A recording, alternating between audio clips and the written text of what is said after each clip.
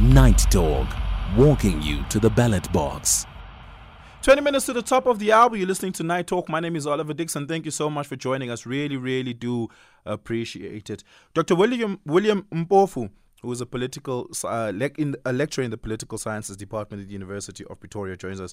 Dr. Mpofu, thank you so much for your time. I really, really do appreciate it. Can we start here?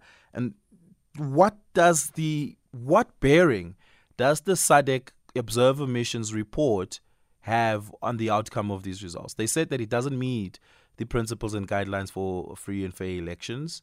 Therefore, they can't endorse this as an election that was free and fair. I don't imagine that it has any sort of bearing on the validity of the results, because it's not a statutory body in Zimbabwe. It's not the Electoral Commission. It's merely but an observer commission or an observer mission. What bearing does it have at all? All right, yes. I'm with the University of the Witwatersrand. My apologies. Not the University of Pretoria. Yeah, it's a big comment that for the first time the SADC Observer Mission has condemned the process around the elections in Zimbabwe. It's a vote of confidence in the fight of the people of Zimbabwe for free, fair and credible elections that have not taken place since 1980, as my colleague Vava was saying just now. So based on that, Zimbabweans, in solidarity with other Africans, now have a struggle in front of them to fight for credible elections in that country. That is, the Zimbabwean democratic experiment has not set in since 1980 because there is a political elite, which is also an economic elite, that is exercising power as a kind of native colonialism, where the will of the ruled, the will of the led is regularly and routinely ignored in Zimbabwe. So Zimbabweans have a fight where they need the solidarity of Africa, the solidarity of the whole world, to change the political culture and the political system in that country. Because what you have, as you were listening to the Vava, there is a constitution in the country, but there is no culture of constitutionalism. Laws that are there not being enforced, are being ignored, are being neglected, and that punishes the people of Zimbabwe democratically, politically, and constitutionally. But I mean, despite the Observer Mission saying, look, we cannot endorse this as a free and fair election, doesn't meet the principles and guidelines, you have neighboring countries still coming out and saying congratulations for hosting a successful election and congratulations to President Mnangagwa for being elected as the president by the people of Zimbabwe. We look forward to working with you. Those sorts of statements coming out, one such statement coming from South Africa, President Ramaphosa. It clearly then flies in the face of the SADC Observer Mission. It's a problem that Africa has, where liberation movements will pay solidarity to each other, where liberation movements will work very hard to secure regime security in each other's countries and neglect the will of the populations in Africa. What we have is an alliance, a coalition of political elites in Africa that are also economic elites that will protect each other from the will of the people of Africa. It is part of the huge African political and legal question, where elites in Africa exercise themselves and exercise and discharge power as native colonialists, in the sense that they ignore the popular will of the people. And it's a problem that Africans must solve for themselves. They must fight to achieve the protection and advancement of their political will. Yeah, I want to bring you back into the conversation, Blessing. The report can be used as an evidentiary document in court, but it's not itself a binding document. It itself is disputable by the ZEC, and they no doubt will be disputing it as best and as widely as they possibly can, should it become a contentious document in litigation. But one would have thought that it could be used as a document to rally geopolitical diplomatic support to pressure Zimbabwe and ZANU-PF to reconsider the election or to rerun the election, or to also say, look, despite the fact that we won, we want to respect this document and recognize it. What should be done? In your document, in your report, you guys say there's a need for a national dialogue. But in practice, what should we make of the SADC Observer Missions report? I think it presents us with an opportunity, to cure the coup. Number one, the cure of the coups, various coups that have been happening in Zimbabwe. One, it was a military coup that happened in 2017.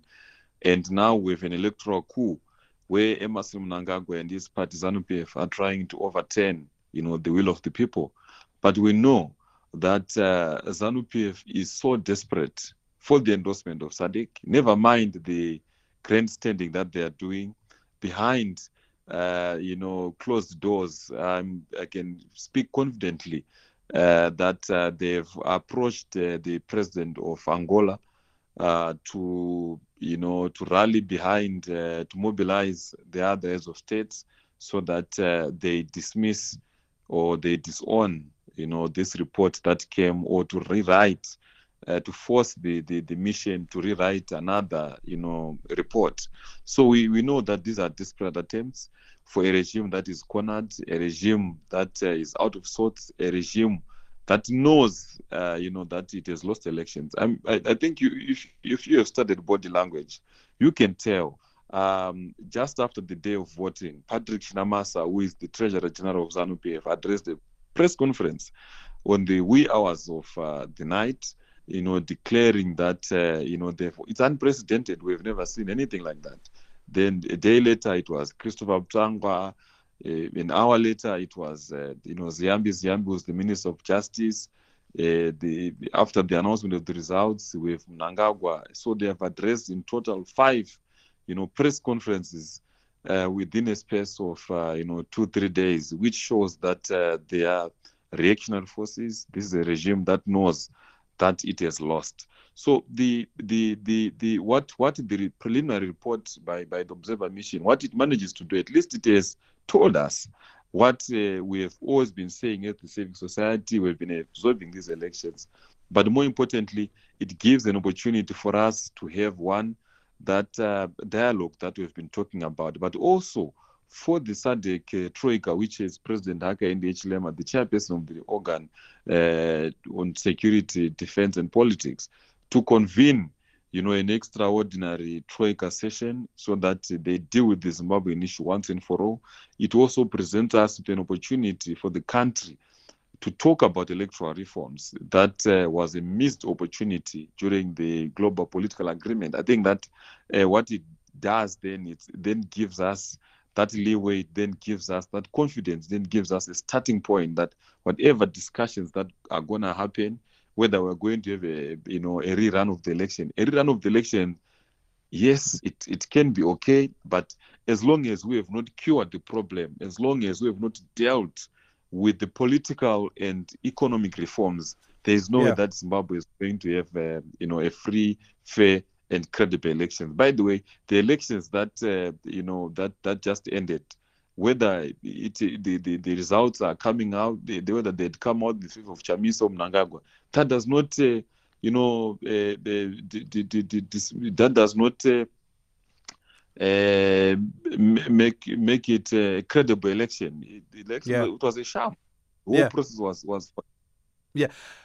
Speaking of electoral reform, is there enough of a political will in the parliamentary forum for electoral reform? Because these are laws that have to change for that to take place.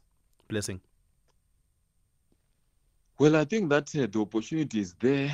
I think that there are those also in ZANU-PF who are reformists, who also want the country to progress. I don't want to be very much pessimistic, but I think that there is that window of opportunity, and there are people within ZANU-PF that we've also been talking to who really are for change. If you see the voting patterns, constituents by constituents, constituent by constituent, it gives you an indication that the members of parliament for ZANU-PF, the members of ZANU-PF have lost confidence in their leader, who is Emmerson Mnangagwa, which then, in fact, people in ZANU-PF were voting for Chamisa. And what does that tell us? Yeah. Just a quick reflection on turnout, Dr. Mpofu. 6.6 million registered voters, but only 4.5 or so million Zimbabwean voters turned up to the electoral polls. Is that a number that, I mean, within global trends, it's not an unusual turnout, but is that a number lower or higher than you expected would be the case? Lower. It's an indication of that fatigue where Zimbabweans have lost faith in the electoral processes, where Zimbabweans have resigned to the fact that elections will not change anything. No matter how you vote, still there's a way in which the incumbents are going to force electoral victory using force and also using fraud. So it's an indicator of tiredness and pessimism within the Zimbabwean population on electoral processes, which is tragic in that these are processes that should enjoy the trust of the people, that should enjoy the confidence of the people, and that is not happening. Because elections have always happened in Zimbabwe, as Ivan is saying, as a war, as a violence, and as a fraud. So it's sad that so many decades after African countries achieved their political independence from colonialism, we have a situation where there are constitutions, there are rules that have been set, but those rules are not being followed. Where you have constitutions that are not accompanied by a culture of constitutionalism, where rules get respected and where the will of the African people gets legitimated and validated. That is an African tragedy, which Zimbabweans in alliance and in coalition and in solidarity with other Africans should confront. As we speak, Zimbabweans today have a right to conduct a Zimbabwean Spring, to uprise, to insurrect against this political and legal insult that is being conducted by the political elite in Zimbabwe. But last time they did that, they were met with extreme violence. Extrajudicial killings took place. People went missing. And it just did not yield the sort of result. And activists are in constant threat in the country and often have to leave Zimbabwe out of fear of political persecution and potentially their lives being taken. Despite that, all of that existing, Dr. Mpofu, how do you imagine an uprising to exist and take place in such an environment? Yeah, what this takes us to is the very, very hard reality that Zimbabweans have a liberation struggle ahead of them. Zimbabweans still have to fight for their liberation because the political elites, who are the incumbents as we speak, are conducting themselves and exercising power as native colonialists that are prepared at any turn to ignore the political will of the people. So it is a liberation struggle that is going to cost sacrifices, that is going to cost a lot of courage, and that is going to cost a lot of losses of life even. So it's a liberation struggle just like the struggle against colonialism, because these elites are prepared to go any inch to ignore and to violate the political will of the people of Zimbabwe. So there is a struggle that stands in front of the people of Zimbabwe and by extension the people of Africa. So that struggle cannot be short-circuited, and that struggle cannot be postponed. Zimbabweans have to stand up.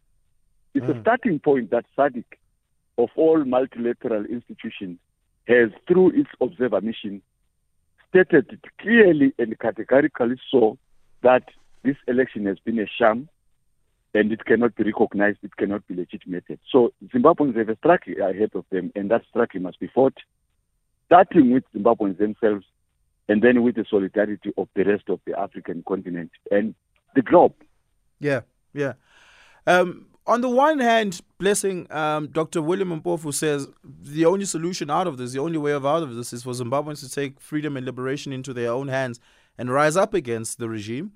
You say there's a need for a national dialogue to set up a culture and institutions that can facilitate free and fair elections.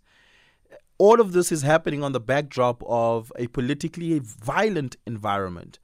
Which of these are likely more possible, Blessing? A national dialogue or a national uprising?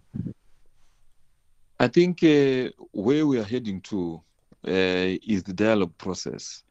I don't think that the uprising that Dr. Mpofu is talking about can happen.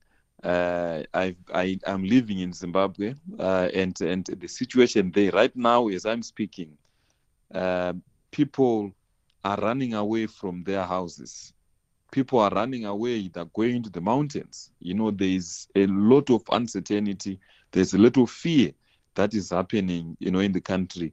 Only just on Saturday, when we were attending the press conference of, the opposition, where in broad daylight and in front of, in the full glare of the global media, local and global media, we saw members of, the Zimbabwe Republic Police, in plain clothes, the secret police trying to abduct, the CCC spokesperson Promise Mkwanadzi. And what does that show you? It shows you that we are in a violent society. We are in an era where these people are not accountable to anyone, and anything can happen to anyone, and nothing will happen. We have not reached that sort of urgency, and the anger that we have is not really translated into Zimbabweans going out in their numbers, going to the streets to say enough is enough.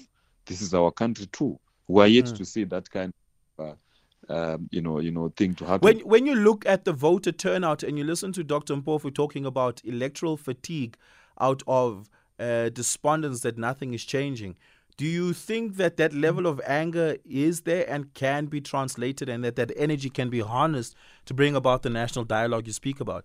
I mean, the voter turnout, Dr. Mpofu says, he thinks is lower than what he hoped and anticipated would have been. I don't know if you share a similar reflection, but the voter turnout does tell us something about the psyche of the country. No, my brother, if you say that there was low turnout, you know that there was voter suppression. Especially in the I was driving around the city of Harare. People had come out in their numbers, but until 3 a.m. of the following day, there were no ballot papers, and millions, if not thousands, of Zimbabweans went home without casting their ballots. There were various other reasons. The delimitation process also frustrated quite a number of voters. So we can't really say that the low turnout that eventually happened when polling closed was as a result of people not going to vote, but it was also because of voter suppression. But we have seen that somehow, the people they are really tired of this regime, and what's now needed, I think, is leadership, and that leadership should also come from the political actors themselves. Because without the leadership, I don't think the people will be able to sustain, this kind of protest, if I should say. Night Talk with Oliver Dixon.